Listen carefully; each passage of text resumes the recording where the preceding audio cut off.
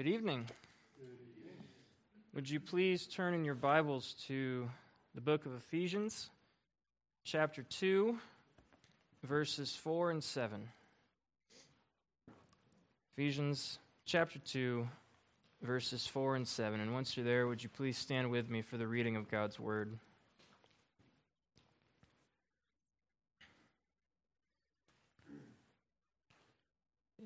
It reads, "But God, being rich in mercy, because of his great love with which he loved us, even when we were dead and our transgressions made us alive, together with Christ. By grace you have been saved, and raised us up with him, and seated us with him in the heavenly places in Christ Jesus, so that, in the ages to come, he might show the surpassing riches of his grace in kindness toward us in Christ Jesus." And may God bless the reading of his word. You may be seated. We're continuing tonight in our series on Paul's letter to the Ephesian church, and finally, we've come to chapter 2. And if you were here last week, you'll remember that chapter 2 begins with some pretty somber words. "And you were dead," says Paul, "in your trespasses and sins." And this after chapter 1, where Paul recorded the most beautiful description of the riches of God which we have in Christ Jesus through the Holy Spirit. You've been blessed with every spiritual blessing in the heavenly places. You've been predestined to adoption as God's sons and daughters. You have redemption through Christ's blood. You've been sealed with the Holy Spirit of promise, and then you were dead. Now, Brad noted last week that Paul speaks of this deadness in the past tense, which ought to give us hope, because it doesn't describe our current state as Christians. But Paul, not wanting his hearers to become arrogant, reminds them of their former position before God. You were dead in your trespasses and sins, by nature children of wrath. Isn't that true of us, who have believed in the name of the Lord Jesus? Were we not also dead, pursuing our own gratification along with the rest of the world, reveling in our rebellion against the God of the universe? These words of Paul should strike a familiar chord in our minds and bring to remembrance the days before Jesus. Not only that, but they should conjure in our imaginations what our end would have been if God had not plucked us from our waywardness. Wrath, eternity in hell, existing under the torment of God's righteous justice for endless days, months, years, forever and ever on to eternity. That's where the world is headed. That's where you and I were headed. And that's bad news. But God. Now, friends, this right here is one of the biggest buts in all of Scripture. I figured I'd own the joke. Brad is shaking his head at me. This is one of the, I'll put it another way, greatest transitions in all of Scripture. We were headed for punishment, running our hell-bound race at war with our Creator, but God, being rich in mercy because of his great love with which he loved us. Here's the great contrast between sinful man and merciful God. In our natural state, we are helpless to do anything for ourselves that would make us acceptable in God's sight. We're helpless against the power of sin. But don't get the idea that we're somehow innocent victims. That's not the picture that Paul paints. No, our helplessness goes deeper because we're willing participants in it. We're like pigs in slop. We love our sin. And yet, Yahweh is compassionate and gracious, slow to anger and abounding in steadfast love. He will not always contend with us, and he will not keep his anger forever. He has not dealt with us according to our sins, and he has not rewarded us according to our iniquities. For as high as the heavens are above the earth, so great is his loving kindness toward those who fear him. Praise the Lord. Amen. We can go home after that. But I got more. In the midst of our helplessness, God showed us his rich mercy. He had compassion on us. He looked on us with pity and acted on our behalf. The storehouses of his grace were opened and given to us freely. And this has been true of God since the beginning. God who did not kill our first parents the moment they turned their back on him. God who rescued the patriarchs. God who rescued Israel from Egypt. In the book of Exodus, Israel was groaning under its slavery to Egypt, and Moses records that the sons of Israel sighed because of their slavery, and they cried out. And their cry for help rose because of their slavery rose up to God. So God heard their groaning. And God remembered his covenant with Abraham, Isaac, and Jacob, and God saw the sons of Israel, and God knew them. Just as Israel was powerless under Egypt, so were we powerless under the rule of our sin.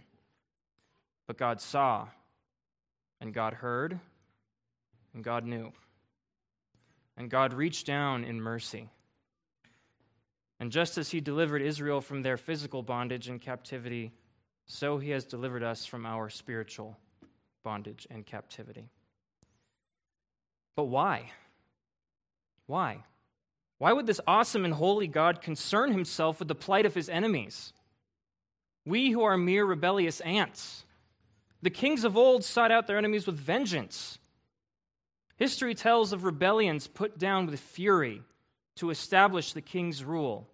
And surely the king of the universe has the right to give us justice, and we would be without defense before him. So why has he decided to show us mercy? Because of the great love with which he loved us, Paul says. Calvin writes about this verse, all was owing to undeserved goodness. For Paul declares that God was moved by this single consideration. Herein, says the Apostle John, is love. Not that we loved God, but that he loved us.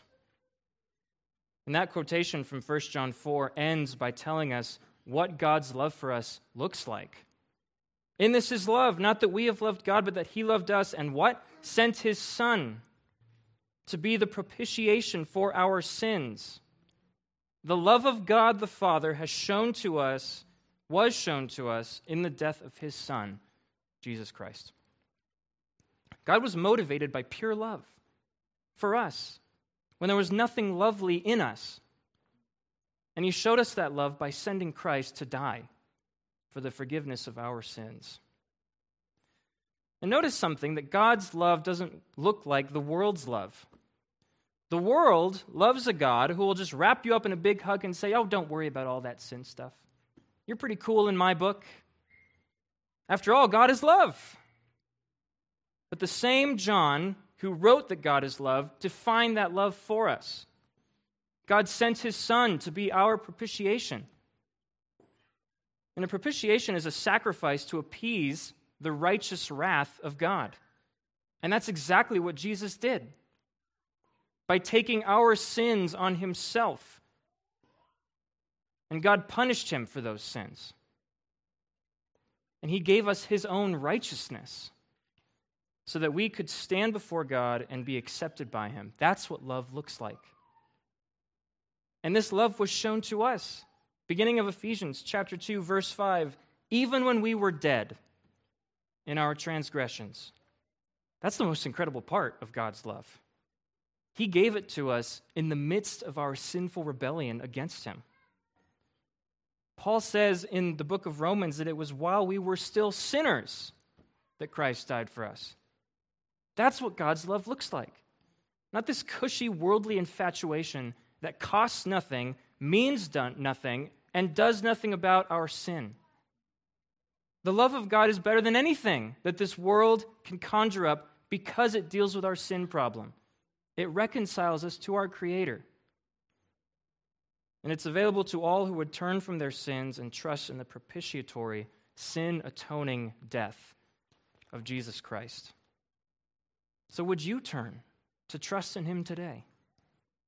Would you leave behind your sin, leave behind your rebellion, and drink from the riches of God's mercy and love? He accepts all who come to Him in faith. So don't wait. Today is the day of salvation. Even though you may be dead right now in your trespasses and sins, there's good news, because that's the kind of person that God loves to save. God is in the business of making dead people alive. In fact, Paul says that very thing again in verse 5. Even when we were dead in our transgressions, God made us alive together with Christ. By grace you have been saved, and raised us up with Him and seated us with Him in the heavenly places with Christ. In Christ. So not only does God make dead sinners alive again, but He also raises them up and seats them in the heavenly places with Christ. We can't even comprehend that. A quick comment on grace. Paul briefly interjects that this is all of God's grace. It's like he can't contain himself. And I can't go any deeper into this, unfortunately, because he'll say the same thing again in verse 8, and I don't want to steal Chris's thunder. Notice that all of these things describe what happened to Jesus. He was dead, but God made Him alive again. God raised Jesus up in the resurrection and again in the ascension. Jesus is now currently seated in the heavenly places at the right hand of God. And Paul is saying to the Ephesians, what God has done to Christ, He's done to you as well. This is what's known as the believer's participation in Christ. In a spiritual way, we participate or have a part in what Christ has. But how can this be? We're still here on earth. We haven't yet been resurrected, obviously. So I can see the rationale behind Paul saying that we're made alive with Christ, but what about these other things? These verses are also describing our union with Christ. In Romans 6, Paul says that we were buried with Christ through baptism into death, so that as Christ was raised from the dead through the glory of the Father, so we too might walk in newness of life. In other words, somehow we have participated in Christ's death and resurrection in a spiritual way. The benefits of those things get applied to us. So as Christ has died, so too we have died. As Christ has been raised to newness of life, so have we. Paul will even go so far as to say that his own life has been overshadowed by Christ's. Galatians 2:20, he says, I have been crucified with Christ, and it is no longer I who live, but Christ who lives in me. And the life which I now live in the flesh, I live by faith in the Son of God, who loved me and gave Himself up for me. So we see that as Christ's body, we're filled with the life of Christ, who is our head.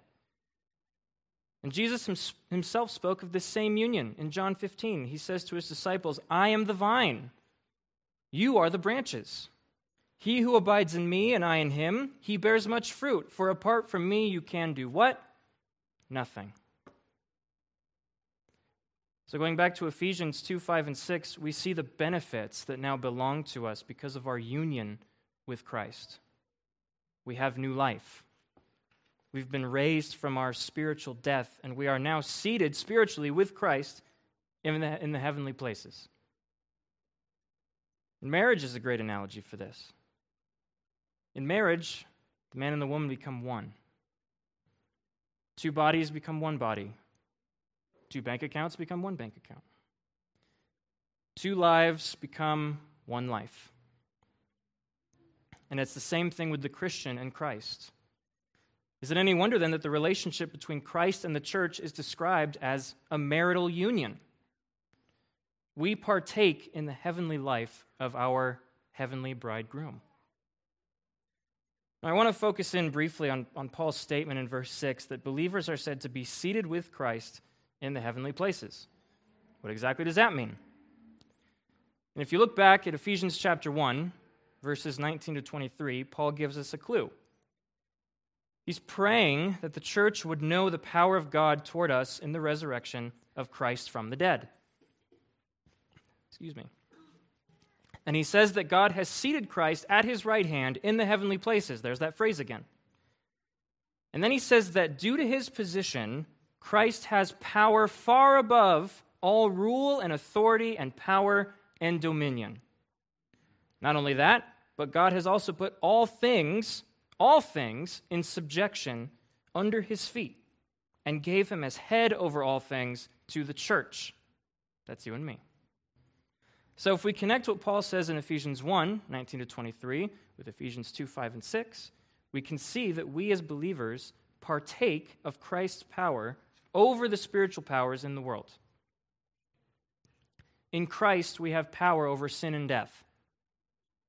In Christ, we can feel secure against the evils of the world. Our heavenly status grants us the powers of heavenly life. What that means is that we can approach the battle against our sin with confidence because Christ lives in us through the Holy Spirit. We can look to our death without fear because Christ promises resurrection in him. We can face a world that despises us knowing that Christ has overcome the world already and we have overcome through him. This isn't our power. That's not what Paul is saying. In ourselves, we're weak and we're prone to wander. But we live in the strength of another. We live in the power of another. We subsist on the nutrients of the vine. A branch that thinks that it can survive without the vine is kidding itself. And so are we if we think we can live without Christ. And the final verse in this section, verse 7, reads like this: "So that in the ages to come he might show the surpassing riches of his grace in kindness toward us in Christ Jesus." And this verse begins with a "so that," indicating that Paul is moving to a purpose statement. Why has God been rich in mercy towards us? Why has God poured out his great love on us? Why has he given us new life, raised us up with Christ, seated us with him in the heavenly places? So that, says Paul, God might show off his grace and kindness in all the ages to come. Not just the present age, but all subsequent ages. Not just this life, but the next life as well. Again, Calvin writes, the true and final cause, the glory of God, is mentioned, that the Ephesians, by making it the subject of earnest study, might be more fully assured of their salvation. It was the design of God to hallow in all ages the remembrance of so great a goodness. In the ancient world, whenever a battle was won, the victors would take the spoils and dedicate them to their own gods. And they would take these trophies of war and they would place them in their temples and build statues and sing songs to commemorate their triumph. And so anyone who walked into those temples afterwards would essentially be looking at a museum of artifacts taken from past wars and conflicts, with the people giving honor to the gods who they perceived had given them the victory. There's even an Old Testament example of this. When David was on the run from Saul, he came to a place called Nob, which is a funny name, where the tabernacle was. And inside the tabernacle was kept the sword of Goliath. Well, this is intriguing. Why would the priests of God allow a Philistine weapon into the tabernacle, much less allow it to be kept in there? And Scripture doesn't tell us, but more than likely, David dedicated the sword to the Lord as a way of glorifying him for the victory over Israel's enemies. The sword served as a memorial of God's deliverance. And actually think about how humiliating it would be to have your champion's sword in the temple of your enemy's God. Probably pretty humiliating for the Philistines. But that's what Paul is describing, this memorial of God's deliverance. He says, so that in the ages to come, God might show. God wants all of creation to see what he's done in the lives of his saints. Why? Because it brings him glory. The salvation of sinners makes God look good. Christians, you are monuments that serve as a message to the whole world that Christ has won the victory over sin and death. And the very next phrase in verse 7 confirms this. What is God showing to the world? The surpassing riches of his grace in kindness toward us in Christ Jesus. In 1 Timothy, Paul will write, it is a trustworthy saying and deserving full acceptance that Christ Jesus came into the world to save sinners, of whom I am the foremost. Yet for this reason I was shown mercy, so that in me, as the foremost, Christ Jesus might demonstrate all his patience as an example for those who are going to believe upon him for eternal life. What an incredible statement. So God has saved us for his glory, for our benefit, and for the benefit of others, for all who will come to believe in the future. Paul is saying that God saved him so that others might observe his salvation and also believe. And when they see how patient God was with Paul, they'll realize that God has also been patient with them and believe for salvation. It's an incredible thing, isn't it, that God has not kept himself hidden, but he's revealed these attributes of himself to us. He's shown us his mercy. He's shown us his grace, his kindness, his patience, his love. Why? Because he's the greatest good. God is our greatest good. He's the only one who's perfectly good. He wants us to be satisfied in him, not the world. Where else in the world will you go to find perfect love and grace? I challenge you to find one. One place. Where else will you find such infinite kindness? What man-made God will show you patience? What fleshly indulgence can you escape to that will satisfy you with goodness? If you find one, let me know. Luke tells a story in his gospel about Jesus healing 10 lepers. And he says that out of the 10, only one of them turned back, glorifying God with a loud voice, and he fell on his face at Jesus' feet, giving thanks to him. Then Jesus answered and said, "Were there not 10 cleansed? Yet where are the 9? Was there no one found who turned back to give glory to God?" First of all, how ungrateful are these 9 men who have just been miraculously healed from leprosy? But second, how many Christians treat the forgiveness of sins like these 9 lepers treated this miraculous healing of their bodies? Should we not be jumping for joy with the one who came back glorifying God? Our sins have been forgiven. That's even better than being healed from a physical disease. Our God is rich in mercy and full of great love. Why do we not act like it? Is your life a spectacle of God's grace and kindness? Do you exude thankfulness for his mercy? Is your attitude one of peace because you've experienced God's patience? Can the people around you interact with you and come away profoundly affected because they've seen a monument to God's goodness in the world? Church, let us join with the one leper who glorified God for his new life and show the world the joy of our salvation.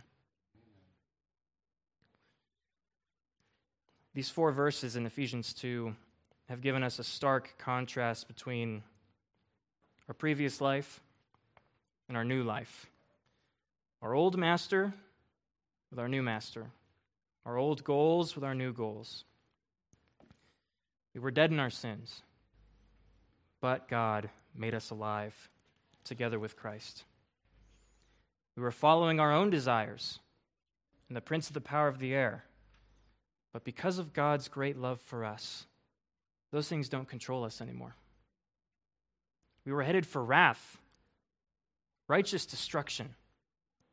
And we were okay with that, choosing to pursue our own aims. But God has saved us for his glory. Paul's aim in writing this to the Ephesian church is to get them to see their new status clearly. By placing before them their old and new states, he's inviting them into a deeper reflection upon the work of God for them. And these words are for us too. They're for us to meditate on. Think often about the character of our God. Think of his rich mercy and his compassion towards you even when you were dead and in the midst of grievous sin. Reflect on the greatness of his love, which caused him to send his Son to take your sin and the punishment for it on himself. There's no greater love than that. That fact alone should determine how we think about God. He's full of grace and love for his people, those who have turned from their sin and trusted in Christ. Think often about Christ and your status in him. You've been given a new life, raised up, seated with him. All that he has is yours. And through the Holy Spirit, he's given you his power to resist your former way of living. In Christ, you have the victory over sin. Live like it. Approach your sin and its temptations as a conqueror in Christ. Approach your whole life as someone who's alive with Christ. This isn't sinless perfectionism because, of course, the flesh sometimes wins. We all know that. But even so, victory belongs to the Lord and to us because we're in him. And what we now possess spiritually, we will possess physically as well, one day in the new heavens and the new earth. And finally, live all of life to the glory of God. You've been given the best gift of all. There's nothing greater than salvation, reconciliation with our Creator. And God wants the world to know it so that more might receive it. Let us be a people who proclaim God's goodness in how we think, speak, and act. The world needs to see that their Creator has decided to show his patience, his kindness, his mercy, and his love to sinful people like us. And that he can show the same to them if they would but turn from their sin and believe. And for those of you who are here who may listen online, who are dealing with guilt over your sin, or if you're wondering if you're even saved, these words of Paul are for you as well. Yes, your sin makes you guilty. Your sin makes you deserving of divine wrath. But God is rich in mercy. He's full of great love and grace. Come to him in faith. Receive new life in Christ. Let's pray.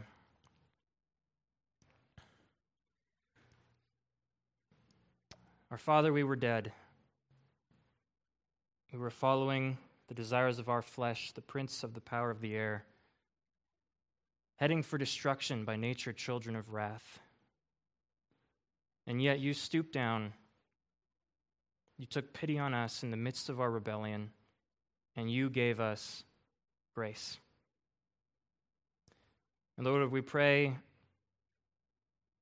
for the people in our lives, for the world, those who don't know you, that you would show yourself to them in a glorious way and give them mercy, just as you have given us mercy. Save your people out of this world, O Lord.